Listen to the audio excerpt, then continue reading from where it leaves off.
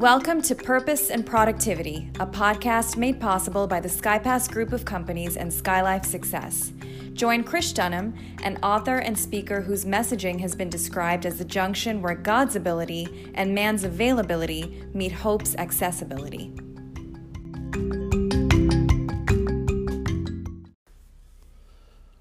Monday Musings, the time when we look with a little jocularity and some kind of hilarity at the world that is around us. A world that seemingly has gone crazy. In Musings today, I want to talk about the whole concept of ignorance. Some years ago, I posited the statement that ignorance is not a medal and people should quit trying to wear one or trying to run a race hoping they'd win one.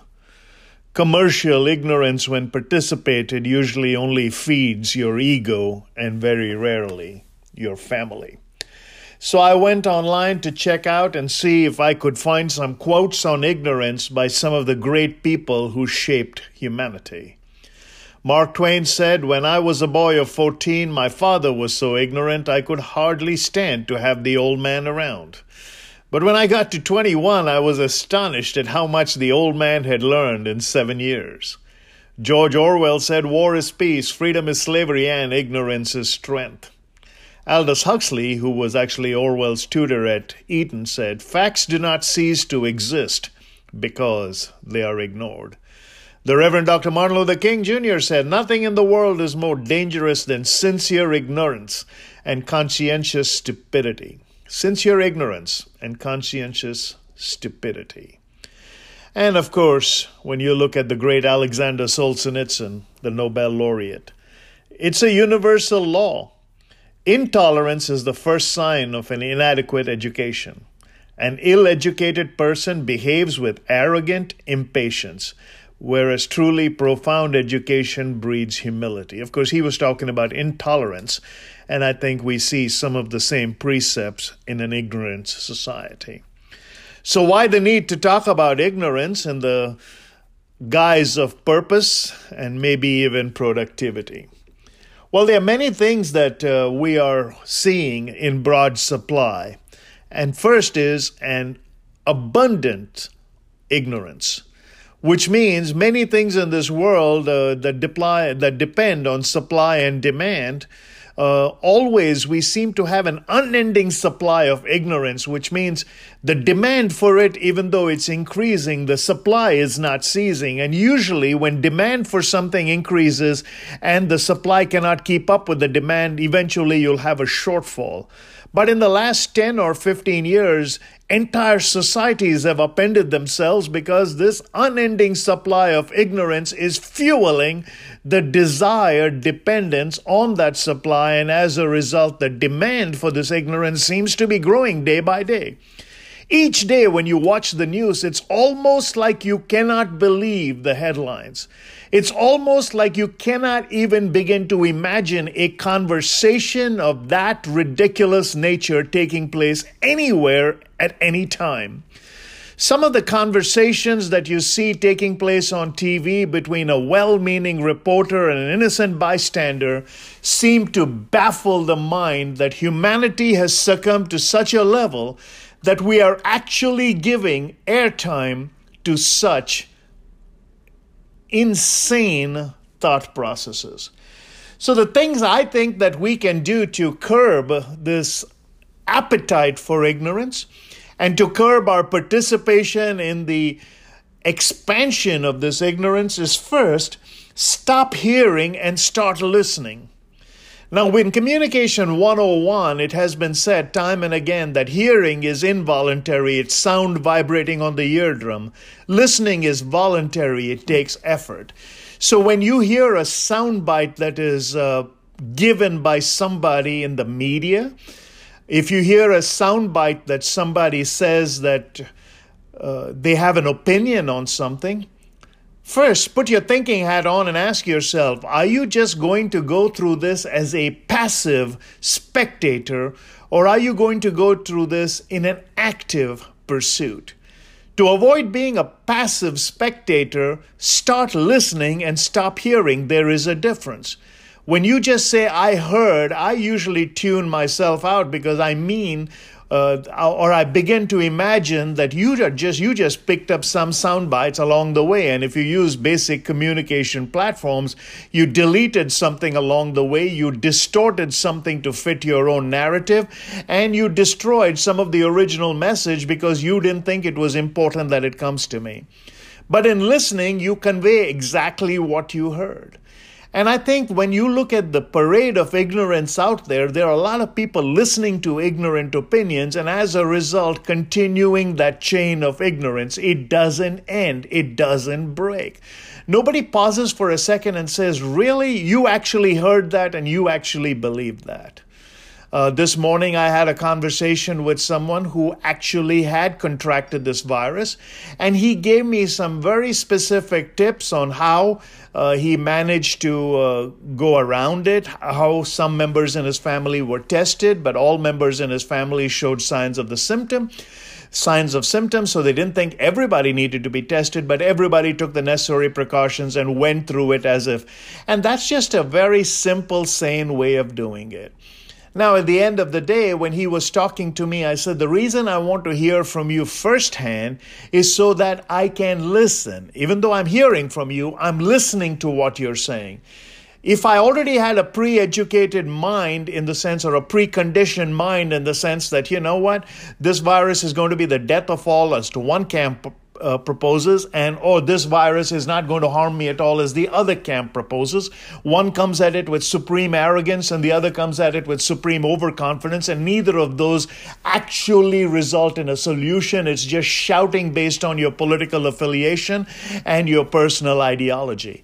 But when he was actually speaking, I was listening to his words. He says, yes, there was a 3 or 4 day period in between where the symptoms were a little more exacerbated, and as a result of that, because I'm pre-inclined to have some sinus infection and some issues, I think that got aggravated a little more.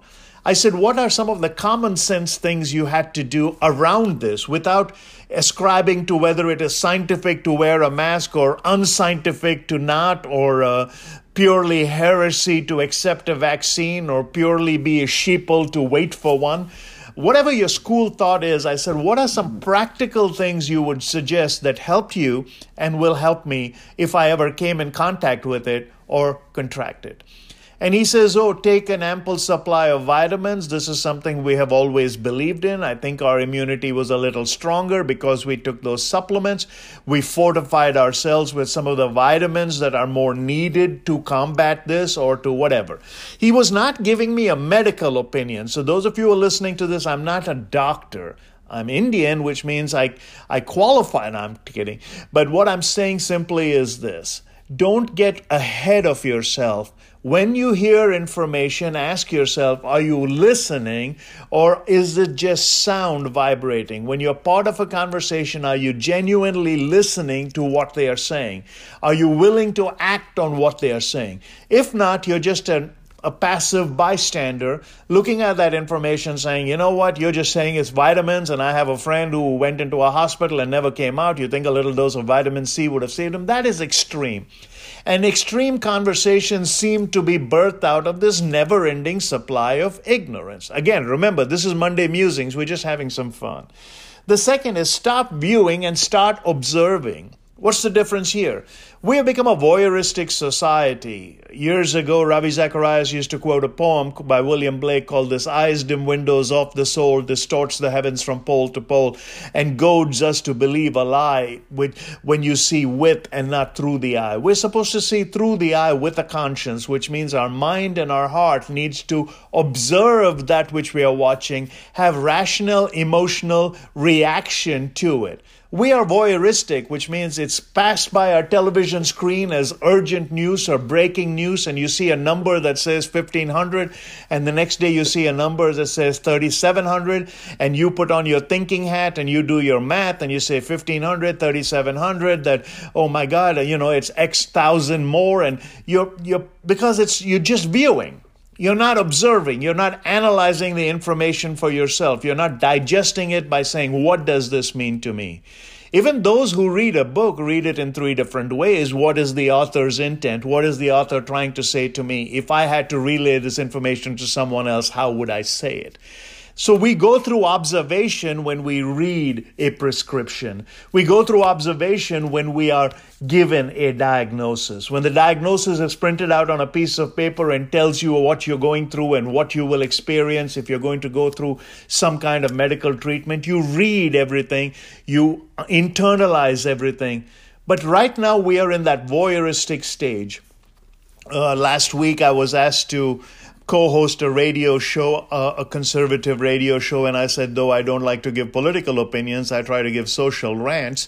I talked about the three levels of an argument that in apologetics we are taught, and then I gave them that second level of the argument being the media-driven argument, which means you're bombarded with information, some of it ignorant, and even those that are in error, very rarely will they come back and recant.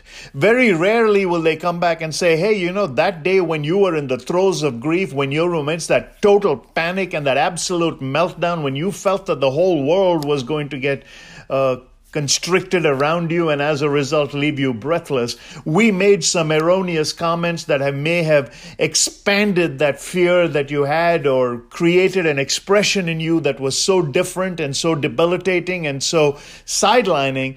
But now, you know, we think that we made a rush to judgment. Whatever it is, we made a rush to judgment, and we were prejudicial in our reporting. It's very easy to report that someone is prejudiced, but it's very hard for someone to say, hey, we were prejudicial in our reporting. It's very easy to accuse you of bias because then you have to go defend yourself. But it's very hard to be someone who comes back and with considerable dignity can stand in front of you and say, hey, since you just view and don't observe, you're not going to remember the fact that I never really apologized for that error I committed. So the first thing, stop hearing, start listening. Second thing, stop viewing, start observing. And third thing, stop relaying, start communicating. I remember some years ago, I was part of a motivational program that ran programs all over the country. And then there was some issues that came up with some of the organizations we worked with. And a national television or a national news network got a hold of me as a participant over a period of time and wanted some insider knowledge, saying, hey, you know, we're hearing rumors of what's happening around this particular genre or this particular movement, and we just want to get some inside skinny from you since you were part of it. My immediate thought was, wow, this will catapult me.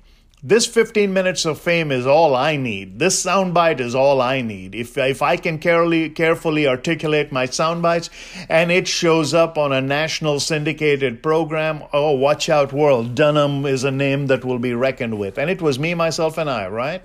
I was more worried about what it would do to my reputation as I tried to possibly participate in the damage of another's reputation.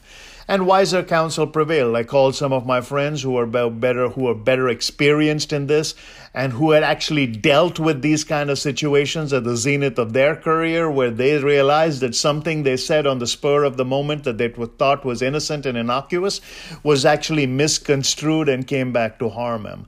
But the question a colleague asked me was very profound. He simply said, as a result of this encounter, what difference will it make to you personally? I said, what are you talking about? He says, by participating and engaging in this, would you be actually communicating something you desperately believe? Or would you be just relaying what you think would get them some exposure and you some visibility? And I suddenly began to realize there is a profound difference between relaying information that you think will get a rise out of someone and communicating information that will be impactful and actually provide some kind of purpose in their journey. So as Mondays are designed to be light, and maybe today was just a rant, but I decided to embark on investigating ignorance.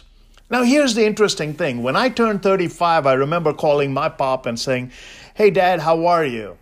And he looked at me, he says, son, you're finally 35 years of age. I said, yes, Dad. He says, do you finally feel as ignorant as you thought I was when I was your age?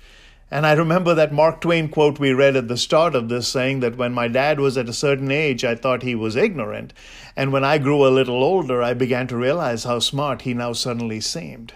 This morning when I was talking to my dad, he said, son, why are we going through some of the upheaval in this world? And I remember one of my spiritual mentors giving me this advice just a couple of weeks ago. He said, sometimes it's easier to raise children because we can write off their reaction to either the innocence or their lack of maturity.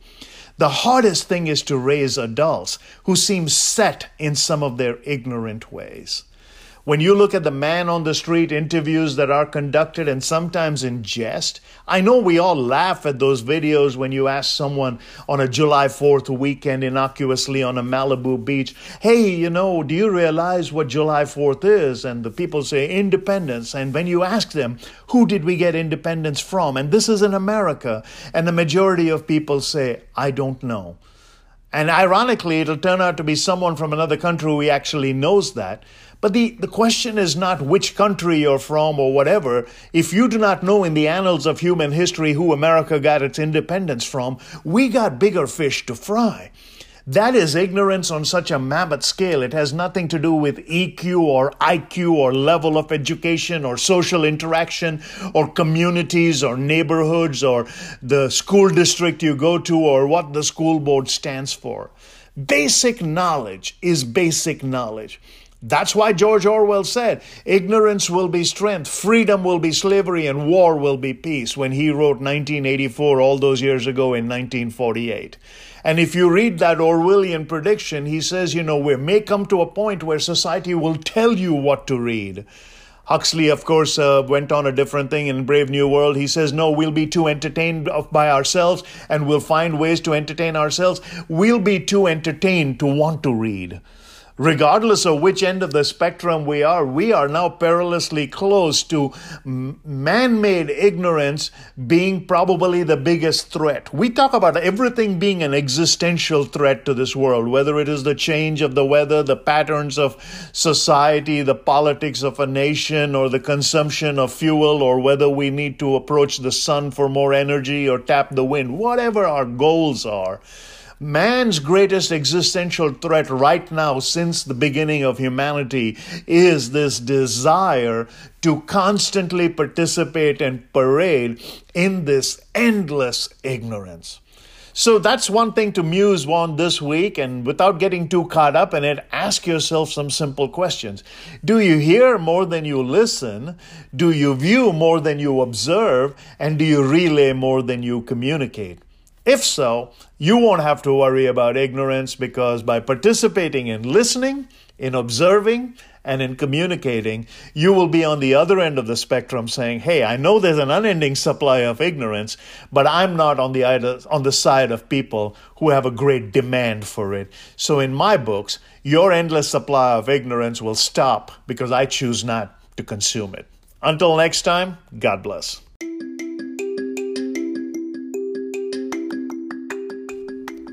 That concludes another episode of Purpose and Productivity with Krish Dunham, brought to you by SkyLife Success.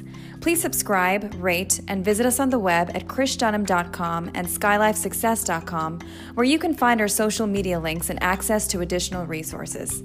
Till next time, happy learning and happy living.